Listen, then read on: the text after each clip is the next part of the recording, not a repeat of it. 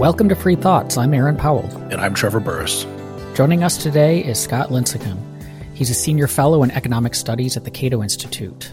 And we're going to discuss his new study on deindustrialization, free markets, and national security. Thanks for joining us, Scott. Oh, thanks for having me, guys. Aaron, you forgot Chief Neoliberal Shill. Yeah. That's the most important title that he has. That's right. For at least a few more weeks. I know the tournament is coming up, and I doubt I will win again. You can't defend your title? Okay, well, I'll vote for you. So, well, thank you. What is security nationalism? Sure. So security nationalism it's been around for a long time, but it's really become prominent. It became prominent in kind of the latter parts of the Trump administration and now. And it's essentially the idea that decades of free markets and government inattention have caused widespread deindustrialization in the United States, and by extension, have weakened our national security and thus require really broad-based government protectionism and industrial policy, subsidies and the rest to restore and bolster national security. As you point out in the paper, even for free trade people, which we can get into just the general case of free trade, but that can be a more compelling reason to limit trade, right? If we went into World War II and all of our tanks were being made in Germany in 1940, that could have been a problem, right? And so if Germany just said, "Hey, no more tanks, we're taking the tanks for us," so it's not on its face absurd. No, definitely not. And in fact, look, the kind of OG free traders, Adam Smith, Milton Friedman, and others acknowledge that there is an exception for our kind of general free trade and free market principles when it comes to national security. Like you said, if in times of war or other national emergency, there may be a need for the industrial capacity, we'll call it, just the ability to make stuff, particularly, like you said, tanks, planes, and the rest. The problem with that theoretical exception is how it's applied in practice, particularly, again, kind of in the security nationalism context. Because what started out, if you look at, again, Adam Smith, Milton Friedman, and others, you see that these guys also were very quick to note that these national security exceptions are narrow, and they really should be applied in limited circumstances, and we should be very skeptical of the application of these exceptions. And then when you go to in practice, you see that there are all sorts of, they run into a lot of real world issues. And so security nationalism ignores all of that. You listen to guys like Marco Rubio or, of course, President Trump, but also guys on the left too. President Biden has made these types of rumblings as well. And they are not applying a Friedman-esque national security exception to a general free trade principle. It's actually much the opposite. It's an assumption that we must have reshored supply chains. We must have tons of economic nationalism, and that free trade is the exception to the rule. And they really flip it on its head. But it does seem like if we're worried about the security of the nation, so we want the nation to be protected from whatever kinds of threats might come along, autarky, economic self-sufficiency is going to be more secure, because if we are dependent on other people, then we are dependent on other people. And if they change their mind, they do something. So isn't it just simply the case that if we can make ourselves self-sufficient, that's better? Yeah. So there's two problems with that. Yeah, it does make some intuitive sense, right? During when the pandemic started, we bought a bunch of toilet paper, had a bunch of stockpiled stuff. You think, you need to have, if you think of your nation as a house or whatever, you need to have that supply. But it runs into, like I said, two problems. First is that what is the point of national security? Well, national security is to prevent wars and armed conflicts, or to be able to respond to them at least. And there's a ton of great academic literature looking at 100+ years of armed conflicts and wars and the rest. And they see that trade openness and free trade, global integration actually dramatically reduces the chance of armed conflict. So, and in other words, trade promotes peace. So if again, since your national security goal is to prevent war, to prevent attack, well, there's actually a lot of good evidence that shows that free trade and trade openness actually help you achieve that. And importantly, the literature shows it's not just simply about preventing keeping you out of wars, but it's actually keeping others out of wars too. If you can bring nations into what we'd call kind of the liberal trading order, the World Trade Organization and the rest, that will reduce the chance of them, countries attacking each other or them attacking you. So that's all good. The second issue is, I think, just more economic, and that is that while autarky might reduce the risk of an external shock. So, for example, let's say a pandemic hits a major supplier of cars, for example. Yes, that might actually hurt your supply of cars or auto parts if you're making cars here. So you would import that shock. But that doesn't consider what happens when a pandemic hits your country, or any other sort of domestic shock, a natural disaster, potential civil war or armed conflict in your own country, those types of things. And what the economics literature shows is trade openness, global trade integration, and the rest actually help nations absorb and withstand domestic shocks. So we see this in the United States, for example, when the pandemic was raging here and other countries were recovering. Sectors that were relatively open to global trade actually were performing much better than sectors that were closed. Even in specific products, we saw this happen. For example, in cars, we have very low tariffs on cars. We have very high tariffs, 25% tariffs on trucks. And we had outright truck shortages this summer because we had a kind of domestic, most of our trucks are made here with a few exceptions. By contrast, because we have these low tariffs on cars, we had tons of import supply. So there was far less disruption when it came to the ability to consume, for consumers to access those things. But the other thing that trade openness does is it helps you recover from a domestic or an external shock. And again, that's by diversifying supplies, creating a larger, not just supplier base, but consumer base. You can export and of course, drive revenue and recovery that way as well. Does this mean then that we should have Germany or say China manufacture our tanks? Yeah, I think there is a line, right? That, I know that some folks would say it doesn't matter. It doesn't matter that we have, whether we have an industrial base or not. In my opinion, I think that goes too far. Because like you said, there are hostile nations in the world. There are nations that could, for example, impose export restrictions or other actions that could, really cause serious problems in times of national emergency or war or the rest. But it really is important to dig into the data and examine what is actually happening here in the United States. I do that in a large part of the paper, looking at our actual industrial capacity.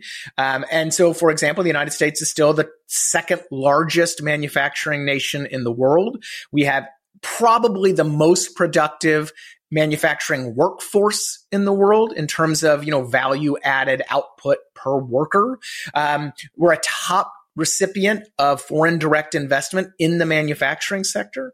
And then you look at historical trends for the last 20 plus years, and you see that American manufacturers are still investing heavily in research and development and capital expenditures.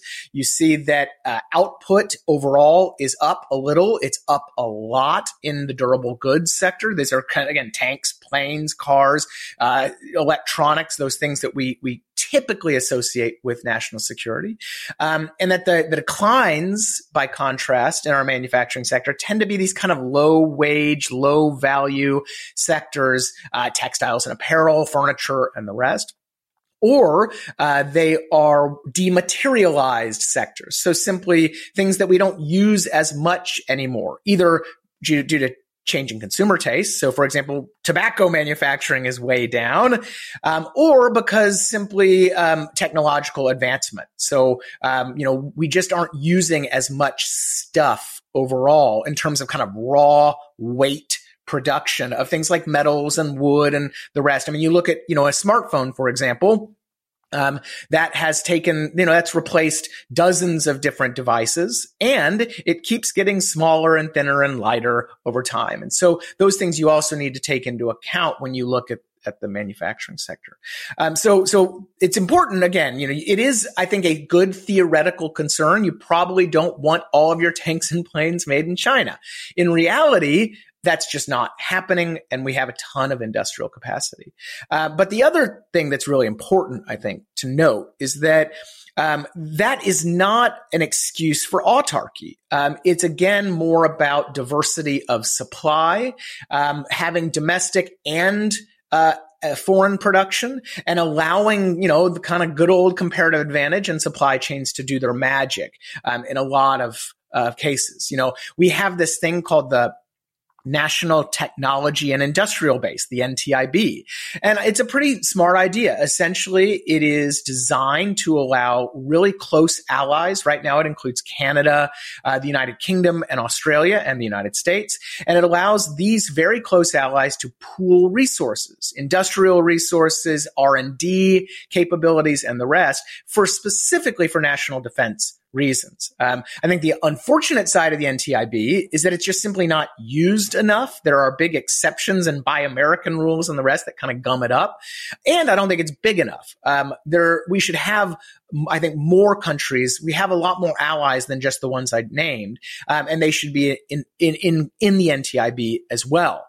And the bright side is the National Defense Authorization Act just this year calls for the NTIB to be expanded. So there is a little glimmer of hope. I mentioned this rising security nationalism. Well, buried in the NDAA is a little hope that we're not, that our policymakers are not all preaching, autarky as the new default. I'd like to take a step back because you were thinking about national security justifications for limiting trade, or taxing trade or tariffs. It's hard to even define what that would mean. It could, that little kind of get out clause could consume the entire, right? What is now? I mean, think of everything we produced in World War II, from clothing to, obviously we have tanks, but why isn't clothing national security? Like all these things. But if we take a step back and we say, okay, let's look at this differently. And so the thing that is often mentioned in trade and brought up in this sort of competitive environment is trade deficits. So if we have a deficit to China, then China's kicking our butts, right? Like, so what is that thinking and what's wrong with that general thinking? If we could pick apart the national security aspects of it. Well, yeah, I mean, the most basically, the trade deficit is not really a sign of industrial health, economic health, or really anything else. It's really just about overall global kind of savings and investment flows. So this is kind of macroeconomic things that have nothing to do with tariff or trade policy. The trade deficit can basically tell you, what companies are saving more than they're investing and consuming, and what countries are doing the opposite. The United States falls into the opposite for a lot of reasons. But it doesn't, again, tell you much about how healthy your manufacturing sector is, or anything like that. The other issue, is that it ignores, and I think this is a real big problem with security nationalism. It ignores global supply chains. And what I mean by that is that, you can have a robust manufacturing base. And you can have a bunch of thriving manufacturers in these very high-skill defense industries, aerospace, for example, and still import a lot of stuff because of the supply chains, right? You're going to have production specialization all over the world. And none of that is going to really show up in a trade balance. In fact, it could show that you're quote unquote losing in trade, and in your trade balance, you're running a trade deficit, even though you have a really strong manufacturing sector, and because it's just simply incorporated into the supply chain, and we are importing certain parts or certain products and then using them domestically instead of, again, exporting those things. And then finally, bilateral trade balances really tell you almost nothing. And that's first because they don't consider at all that value added production. This is just gross trade. It's just gross values. And what I mean, for example, I think a good example is the iPhone. So the iPhone comes from China, or at least it used to come from China. And that would register as a deficit with China of $200, let's say $200. And you'd think, oh, wow, we're losing to China $200. Well, the problem with that is that the iPhone actually contains parts from all over the world. It contains a ton of value added from the United States, and not just research and development and all of that kind of good stuff, but some manufactured parts, chips and whatever. And then it's just sent to China to be assembled. And studies showed that Chinese manufacturers were deriving something like $10 of that 200 in actual value add in China. Not to mention the fact that when the iPhone's finally here, it's then sold for, let's say, $400 or whatever. And all of that money goes to Apple's employees and its shareholders and Apple Store and the rest. And all of that, again, kind of boosts the economy. So none of that is considered in a bilateral trade balance. And the other problem is that bilateral trade balances kind of assume that no other countries exist. I mean, you can run a massive trade deficit with one country and then run trade surpluses with every other country, right? And again, it's really not telling you much about the actual, trade situation or, the overall trade balance. So it's really, I think it's unfortunate that politicians, Trump and others, use that as a metric for really judging anything related to trade policy. It seems like whenever we do an episode on either trade issues or innovation issues, the iPhone comes up a lot for obvious reasons. It's like the go-to example. But I wonder if it's way more than $400, Scott. Yeah, sorry. It's just like, it made me think of it's like, what is that question where they ask politicians if they know how much milk costs? It's like, does Scott know how much an iPhone costs? Well, first, I haven't actually upgraded my phone in a few years. Okay. I'm an Android guy. And it's all distorted by those, cell phone plans and the rest. So I have no idea. But I guess I'm wondering if the iPhone in particular potentially bolsters the case for security nationalism, or in the sense that we are wildly dependent on these technological devices. And as you said, they're constant aggregators of activity. So all kinds of things that used to be spread across multiple devices and mediums have been moved on to these little devices that are being largely manufactured in places like China or perhaps Vietnam or India, where their interests might not align with ours or might run directly counter to ours, like the government's interests. And is there a worry, it's one thing to say like we shouldn't manufacture our weapons of war should be manufactured at home so they can't be cut off, because like in the acute situation of an armed conflict, we want access to enough of this stuff. But is there a worry that these global supply chains are basically integrating technology from places like China so deeply into our lives, our security systems, and so on, and that these things might be, there's a danger there. Like all of our iPhone chips might contain rogue Chinese AIs that at the flip of a switch are going to, take over or something like that, or the questions about 5G towers being manufactured, like that we can't necessarily see the problem until just like it's way too late. Yeah. So, I think there is, a theoretical concern about that type of action. And I think that China is a really unique situation given kind of, of course, the government's behavior and its influence and interaction with industry there. The question I think we have to ask is, well, first, can government do much effectively about it? And I think that, if you look at my paper, in the section on kind of the security nationalism in practice, what you see is that government over the last 30 plus years has actually been pretty bad when it comes to implementing security nationalist policies. Either they are overbroad in the case of, for example, steel tariffs, or they're ineffective in the case of the Jones Act, or they're subject to all sorts of lobbying and cronyism and the rest in the case of, well, all of them. Or even in the security space, for example, in semiconductors, we ended up picking the wrong products. We ended up picking the wrong chips to protect.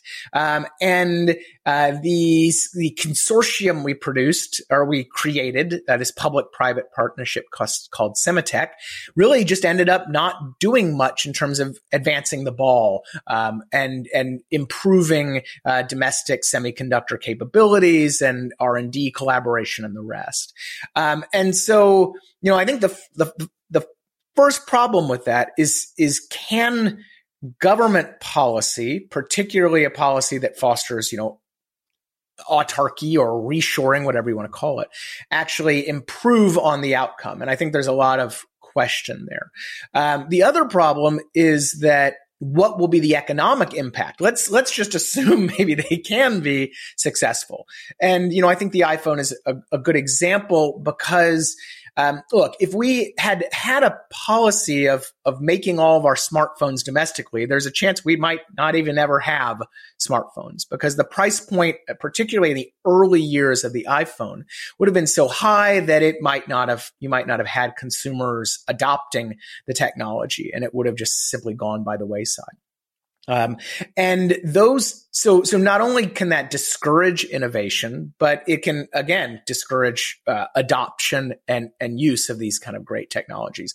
And of course, it just imposes substantial costs on the U.S. economy, on American manufacturers when you talk about industrial inputs.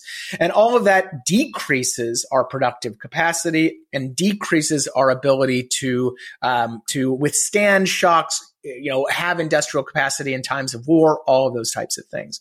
So, certainly I think there's a role in the security space for whether it's policing industrial espionage or, dealing with these types of, like you said, malware or whatever that's in these products.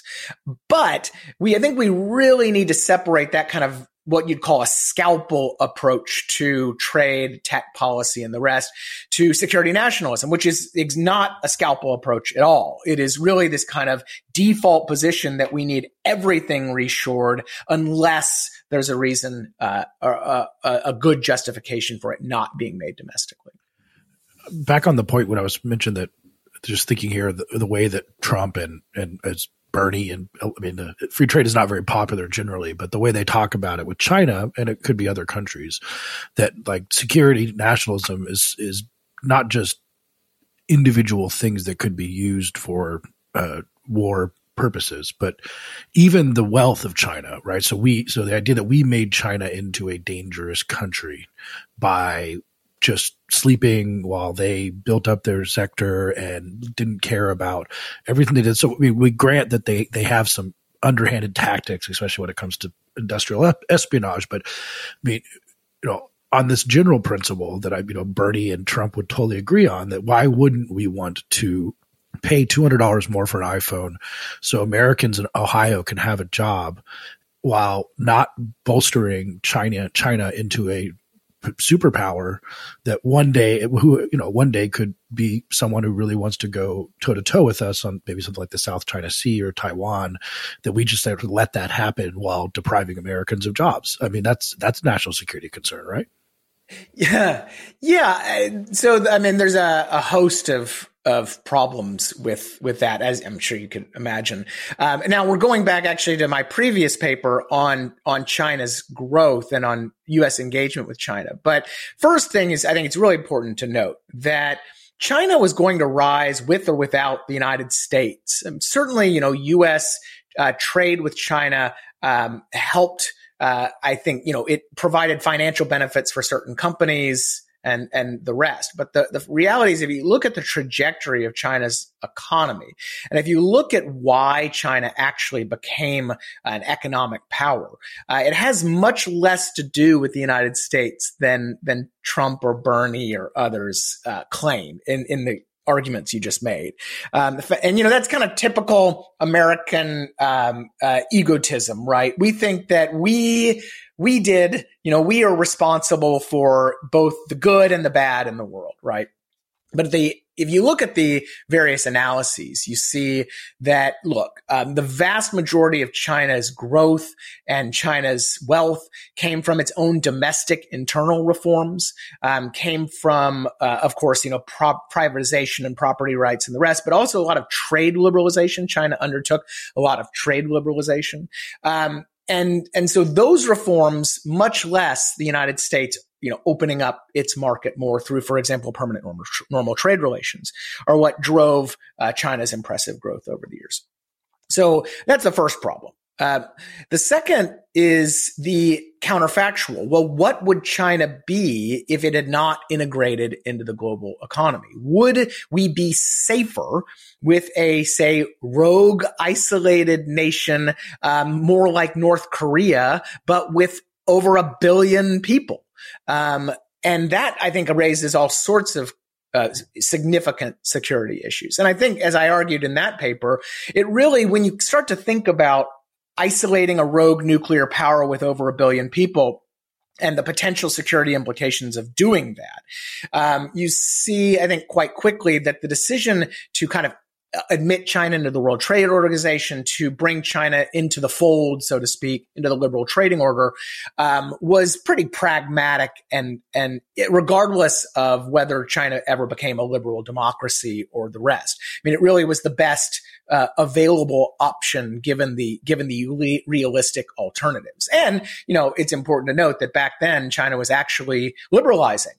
This was not Xi Jinping's China. It was Zhu Rongji's China. It was a very different place, at least on the outside. But let me just go one other thing before you keep going. The other issue, though, is those manufacturing jobs in Ohio, right? The missed assumption there is that first of all, those would be really good jobs. The fact is that the jobs, for the most part, that we offshored in the 1990s and 2000s were low wage, low skill jobs. Assembling an iPhone still is not a really good, high paying job. It is not something that's going to be a great living in 2021. But the other thing is that by raising the price of these goods, you reduce demand for the goods. So you would have a smaller Apple, you would have a smaller industry overall. And again, none of that is good for innovation, for even in the national security sense. I mean, do we want Apple to have become, say, a German company or something like that? Isn't it better, I would think it is, to have Apple still be at least headquartered in America? The case for the positive benefits of free trade is, we'll call it, pretty strong. And the effects of free trade are fairly clear. The wealth that it has brought to not just this country, but to the world in general over the last 100, 200 years is extraordinary. So given all of that, why are so many people opposed to free trade? We talked about Trump, but it's bipartisan. The Bernie Sanders progressive wing doesn't like it. Lots of Americans are at best ambivalent about it. Why is this such a hard case to make? Right. And it's a classic public choice issue, that you have trade provides these protectionism, I should say, provides these very concentrated benefits and very diffuse costs. And then by contrast, free trade's the opposite. So when you liberalize trade, you are there will be some very concentrated harms. So lost jobs, due to new import competition. Closed factories and the rest. These things we see, they're very concentrated and clear. By contrast, the benefits they tend to be smaller and more diffuse. And they tend to be described in, I think, really bad terms, in terms of cheap t-shirts, cheap consumer goods. I mean, look, I just did it here. I talked about iPhones, right? The reality is that, the benefits of trade go way beyond just cheap consumer goods.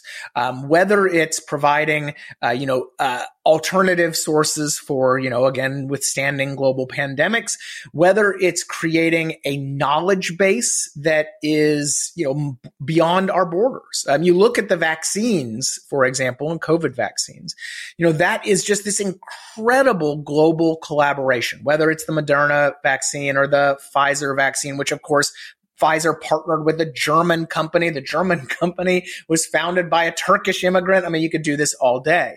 And that type of global collaboration, knowledge, is just, the benefits are immeasurable, but you don't see them, right? I mean, unless you're reading my newsletter or whatever, we don't think about these on a daily basis. And politicians, unfortunately, are going to focus on the concentrated harms, because the folks that are potentially subject to those harms are the ones that are going to be lobbying to prevent them. They stand the most to lose, and thus the kind of it makes perfect sense to expend the effort to block any sort of liberalization. So that's just a classic kind of public choice issue. Politicians are self-interested. They want to get reelected. They want campaign donations. So of course they're going to pay more attention to the people who are actually paying attention. And also they're going to pay more attention to the people who will vote on this issue. The fact is that trade in the United States is actually quite popular, but like you said, most people are ambivalent. And they tend to just kind of go with the flow, depending on what the economy is doing, what political leaders say. But sure, there's a really strong and opinionated minority that really does care and really will vote on this issue. So politicians are going to cater to that. And then I think the last issue is that, and I think this is a big mistake from kind of the free trade side, is that free trade has become synonymous with trade agreements, and that, like NAFTA or the Trans-Pacific Partnership and the rest. And that puts, first of all, a big political target for demagoguery, right?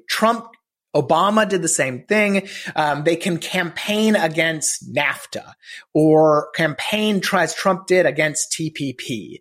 And it's a target. They can blame that thing, which of course was implemented by other politicians, as the cause of all of your problems, right? The other thing, though, is that these trade agreements, like any sort of legislation, because they have to get through Congress, end up getting larded up with special interest favors, whether it's intellectual property rules or investor-state dispute settlement or specific tariff carve-outs for the sugar industry or whatever. That again becomes less about really free trade, which is about simply letting people buy and sell, from or to whomever. It becomes much more about, this thing has these bad things and did this bad thing to you. Thus you should oppose this thing. It's the embodiment of free trade. And so it leads to, I think, a lot of our current problem. Since we're just talking about free trade here, it's worth asking a good question that I think that people often think of. Is it okay to trade with countries that exploit their workers, do not protect their workers, hurt the environment, basically they have a comparative advantage by being less ethical, could be the argument, which is a weird way to have a comparative advantage, or maybe an undesirable way to have a comparative advantage. So is that something that we should be concerned with? Yeah. So there's I think a real problem with that is, again, thinking about the alternative, right? So Planet Money did this awesome video a few years ago about how to make a t-shirt. And it was this, I actually taught it in my trade class at Duke because it shows, I think, quite clearly what the alternative to, say, low-wage jobs in Bangladesh making T-shirts. And the alternative was subsistence farming or sex work for young women in particular in this video case. And so when we say we don't like the working conditions, we don't like the environmental conditions, the truth is that the alternative, say, cutting to what is now there, is likely going to be far worse. And that includes on the environmental side. Burning biomass, they call it, for example, is far dirtier than burning fossil fuels. And again, that's kind of, the poorest country in the world tend to be the dirtiest. So trade can help those countries develop. And as countries develop, they tend to have better labor rules. They tend to have, and better just wages and working conditions. And they tend to have better environmental policies. So, it's not, the problem, of course, is that that's not a politician thing, right? You can't say, look, it's going to take 20 years, but eventually these countries are going to come along. Look at the charts that we have. It just doesn't work like that, right? Whereas again, you can point to, say, a factory collapse in Bangladesh and say, aha, our consumption, our greed did this, right? Now, but you actually talk to people who work in kind of global poverty, and they say the absolute worst thing we could do for these folks is to cut off trade with them. All three of us are lawyers, not economists, but one of the things that my economist friends tell me is that people respond to incentives. And I wonder the United States, say, is this huge potential trading partner for any other nation that we can pump a ton of money in. And so you're saying, that the alternative is worse, that these countries would, the jobs that would be available if we weren't trading with them are subsistence farming or other things that aren't great, and that liberalizing trade improves their institutions. But isn't there another direction that cause could run in terms of the incentives, that if we as the United States were to say to other nations, look, we will not trade with you unless you behave ethically, unless you respect rights like human rights and property and the environment and all that. And when you get your act together, then we will trade with you. That would seem to provide a strong incentive to a lot of governments to shape up. Yeah, but it's essentially pulling up the ladder. I mean, the United States went through the same type of economic development in terms of labor rights and the environmental rules that a lot of these developing countries are going through right now. And so it's really, I think, inappropriate, to say the least, for the United States to say, you need to have U.S. labor and environmental standards. Oh, and don't mind the fact that we didn't have those, 100 years ago when we were developing. The same really, quite frankly, goes for intellectual property rules. The United States was a massive IPR, intellectual property thief, for a long time, especially in the industrial space. Even 30, 40 years ago, we were stealing French fashions and, knocking them off in small factories in New York. And so, to apply developed country standards to countries that are developing, it really is unfair. It thwarts their ability to develop.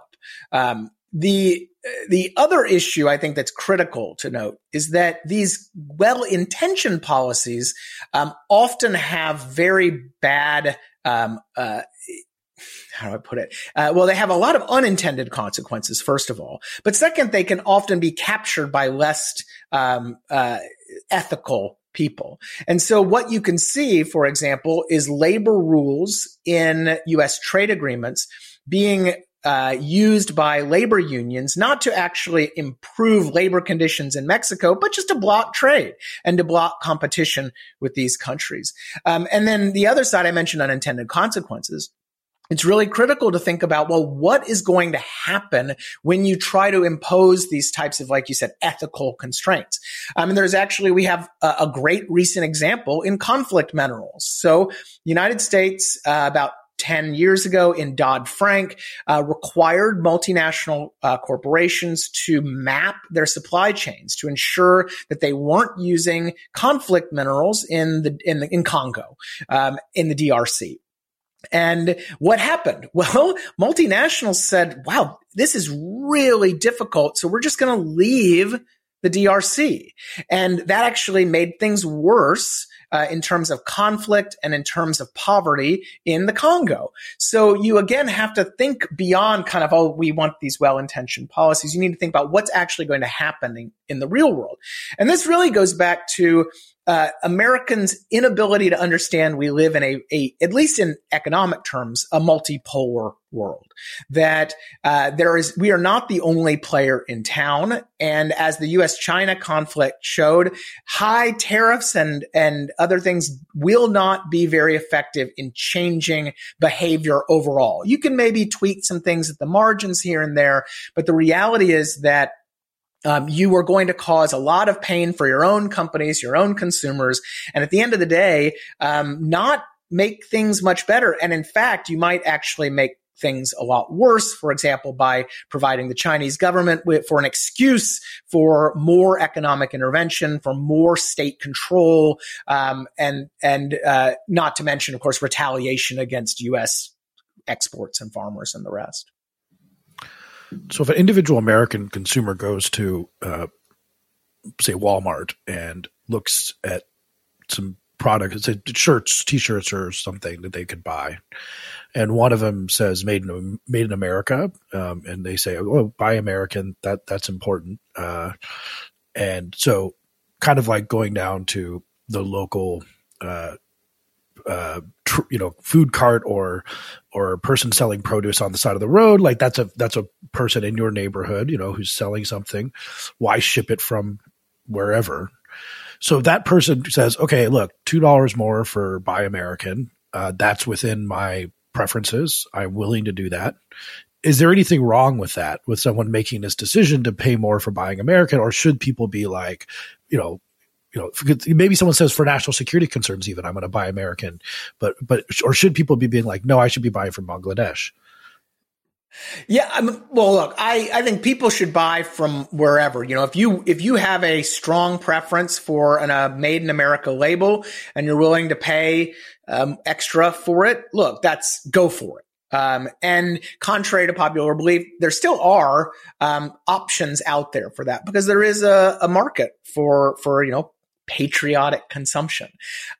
Whether that is actually good for the U.S. economy is a totally different question. And I think that what people don't think about when they spend, say, 10 extra bucks for a T-shirt is that they are denying other businesses access to that same 10 bucks. And that can boost the economy and typically will boost the economy more. Why? Because you're funneling your money towards more productive enterprises, things that are going to be paying higher wages and have kind of more kind of viability in the market.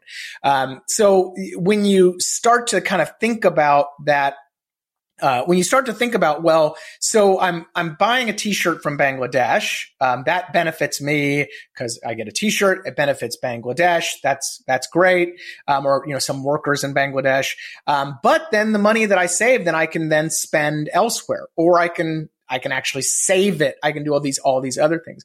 And when you start kind of thinking about where that savings can go, it really breaks down the kind of economic argument for doing it. Look, if you want to do it for just general feel good reasons or whatever, totally fine. Look, some local produce is actually tastier, right? Totally fine. And we all have value judgments, that are perfectly acceptable in a free market economy. But the difference is that the government shouldn't be making that decision for us, particularly on economic grounds or national security grounds. That's where I think things really break down. It's not better economically to force people to buy local. It's actually worse. And again, if you're thinking about national security in the broader context, in terms of, having a strong, vibrant innovative economy. Really, the worst thing, one of the worst things the government can do is essentially create, a Jones Act, which is a shipping law, probably one of the worst laws on the books in terms of economic policy, having a Jones Act for all other goods. And so the Jones Act, just for those listening, requires all U.S. ships traveling between U.S. ports to be made in America and to be crewed by Americans and owned by Americans. So it's a very nationalistic law. Well, what has the Jones Act done to the U.S. shipping industry? Well, it's been around for more than 100 years, and we've seen a steady decline in the number of ships available to the merchant marine. We've seen a steady decline in the competitiveness of the industry. The U.S. shipbuilding industry, about 50 plus years ago, had a 20% price premium versus foreign competition. Now, U.S. ships are 4 to 5 times as expensive as foreign-made ships. And again, the result is having a decrepit domestic shipping industry and a decrepit merchant marine. So if we did this for all of our, imagine doing this for all of our essential goods and then services and the rest, and you can see how what might sound good on paper, what might make us feel good, is actually quite bad for the economy and for the very security objectives you're trying to achieve through these laws.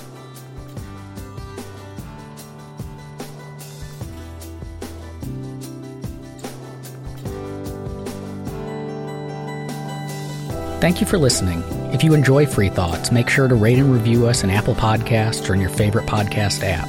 Free Thoughts is produced by Landry Ayres. If you'd like to learn more about libertarianism, visit us on the web at www.libertarianism.org.